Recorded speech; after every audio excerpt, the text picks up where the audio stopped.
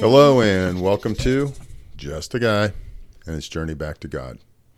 So today we're in Revelations chapter 1, and I'm pretty excited about it. And before we go there, let's go to God in prayer.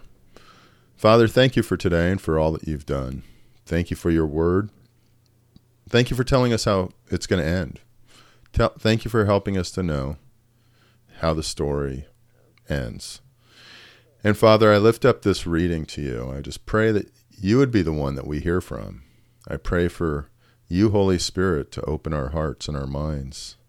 I pray that you would be the one that guides our paths today, tomorrow, and every day. And that it be our hearts that you write upon and our minds that you clear and instruct. I just pray all the stuff we've learned in the past that's wrong would be left in the past. And I pray that you would speak new words, new wisdom, and new insights into our hearts and our minds. And may our spirits be open to you, Father God. May we experience you in new and different ways. It's in Jesus' name I pray. Amen. So I'm excited about this. I can't wait. It's just so cool to go through it. There's a couple things that I've been reading, and I'll share some writings from Charles Spurgeon and really get into that. But just as I've been reading through Revelations, there's been things that I've been reading, different commentaries and whatnot. And anyways, let's just get started. Chapter 1, verse 1. The revelation from Jesus Christ, which God gave him to show his servants what must soon take place. He made it known by sending his angel to his servant John, who testified to everything he saw, that is the word of God and the testimony of Jesus Christ. Blessed is the one who reads aloud the words of this prophecy, and blessed are those who hear it and take to heart what is written in it, because the time is near. Now there's a couple things here. One is it's cool because John saw Jesus. He was a disciple, and he saw Jesus as a man. He then saw him suffer and die as a crucified man. He also saw that he was raised from the dead. He also experienced Jesus when he'd come back during the 40 days after his death. He saw him at Pentecost, or experienced him at Pentecost, and throughout his life. And now the revelation is shared with him also at this time. Verse 4, John, to the 7 churches in the province of Asia, grace and peace to you from him who is, and who was, and who is to come, and from the 7 spirits before his throne, and from Jesus Christ, who is the faithful witness, the firstborn from the dead, and the ruler of the kings of the earth. To him who loves us and has freed us from our sins by his blood, and has made us to be a kingdom and priests to serve his God and Father. To him be glory and power forever and ever. Amen. So again, one of the sermons or messages I read was check out how quickly John jumps into a doxology or a praising of God, of Jesus, that he can't even wait to get in and just start saying how much he loves God and how great he is and who he is and talk about his glory. Verse 7. Look, he is coming with the clouds, and every eye will see him, and those who pierced him, and all the peoples on earth will mourn because of him. So shall it be. Amen. So sometimes people talk about the second coming, and they, heretics or false prophets say, oh, I am Jesus. I have come. I just come quietly. Not according to this. When Jesus comes a second time, there is going to be no confusion. It says, every eye will see him. Every eye. Even those who pierced him. And all peoples on the earth will mourn because of him. So it's not, Jesus isn't going to come in some quiet fashion. He's going to be coming in the clouds. Everyone will see him. This isn't going to be something where you think maybe, hey, do you know that I heard that Jesus came back. There's going to be none of that because every eye will see him. Verse 8, I am the Alpha and the Omega, says the Lord God, who is, and who was, and who is to come, the Almighty. Again, I think it's cool that John is going through all this and seeing it. Verse 9, I, John, your brother and companion in the suffering and kingdom and patient endurance that are ours in Jesus, was on the island of Patmos because of the word of God and the testimony of Jesus. Yeah, he was in prison for preaching. On the Lord's day, I was in the Spirit, and I heard behind me a loud voice like a trumpet, which said, write on a scroll what you see, and send it to the 7 churches, to Ephesus, Smyrna, Pergamum, Thyatira, Sardis, Philadelphia, and Laodicea. I turned around to see the voice that was speaking to me, and when I turned, I saw 7 golden lampstands, and among the lampstands was someone like a son of man, dressed in a robe reaching down to his feet, and with a golden sash around his chest. The hair on his head was white like wool, as white as snow, and his eyes were like blazing fire. His feet were like bronze, glowing in a furnace, and his voice was like the sound of rushing waters.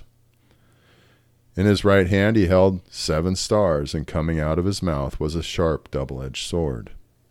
His face was like the sun, shining in all its brilliance. When I saw him, I fell at his feet, as though dead. Then he placed his right hand on me and said, do not be afraid. I am the first and the last. I am the living one. I was dead, and now look, I'm alive forever and ever. I hold the keys of death and Hades. Write therefore what you have seen, what is now, and what will take place later. The mystery of the 7 stars that you saw in my right hand, and of the 7 golden lampstands, is this. The 7 stars are the angels of the 7 churches, and the 7 lampstands are the 7 churches. So that's the end of chapter 1. So we're just going to go through this and read a few things from people at various times. So I'm not going to get into all the prophesying, and so many are always try to predict. But I'm going to read something from Spurgeon. It's very brief, but it's about chapter 1, verse 17. Where in the New International Version, chapter 17 says, don't be afraid. In the King James Version, it says, fear not. So Spurgeon wrote in 1880 for one of his sermons, he wrote, fear not is a plant which grows very plentifully in God's garden. If you look through the lily beds of Scripture, you will continually find by the side of other flowers the sweet fear nots, peering out from doctrines and precepts, even as violets look up from their hiding among places of green leaves. Fear nots bloomed in the old times at the feet of Abraham when he returned from fighting with the kings. Melchizedek blessed him, and the Lord comforted him.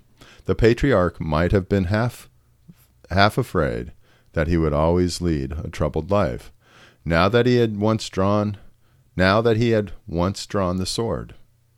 But the Lord came to him in a vision and said, fear not, Abram. I am your shield and your exceedingly great reward. If he had to undergo a soldier's toils, he should have a soldier's shield and a soldier's pay, and both should be exceedingly great, for he should find them both in God. After you've been fighting battles for Christ, you may feel weary and worried, and then your great Melchizedek will refresh you with bread and wine and whisper in your ear, fear not. A fear not was spoken to Isaac when he had dug wells and the Philistines fought for them. And he, like the meek soul that he was, gave them up one by one to avoid a conflict. At last he settled down at Beersheba, and there the Lord appeared unto him and said, fear not, for I am with you and will bless you. You see, he was a feeble man, and therefore the Lord dealt tenderly with him.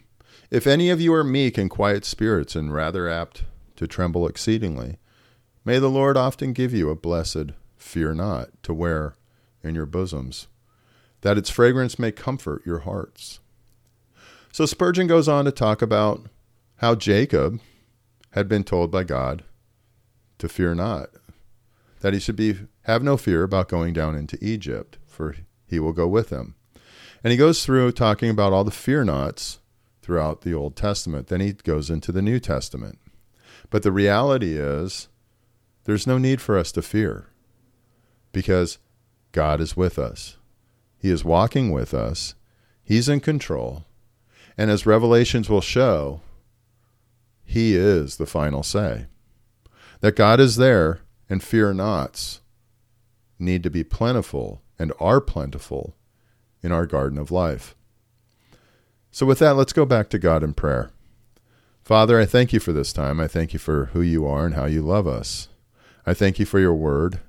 And I just lift up this time, Lord, to you and pray that you would be the one that we hear from and that we would live for you and that we would learn to love you with our whole being so that we can then love our neighbors as ourselves. I'm grateful to you, Lord, and I just lift up our nation and our country. I lift up our families and our friends, and I just pray that they would get to know you better, that a revival would occur, and that we could all fear not. It's in Jesus' name I pray. Amen. Hey, thanks for joining me at Just a Guy and His Journey Back to God. I hope you have a great day.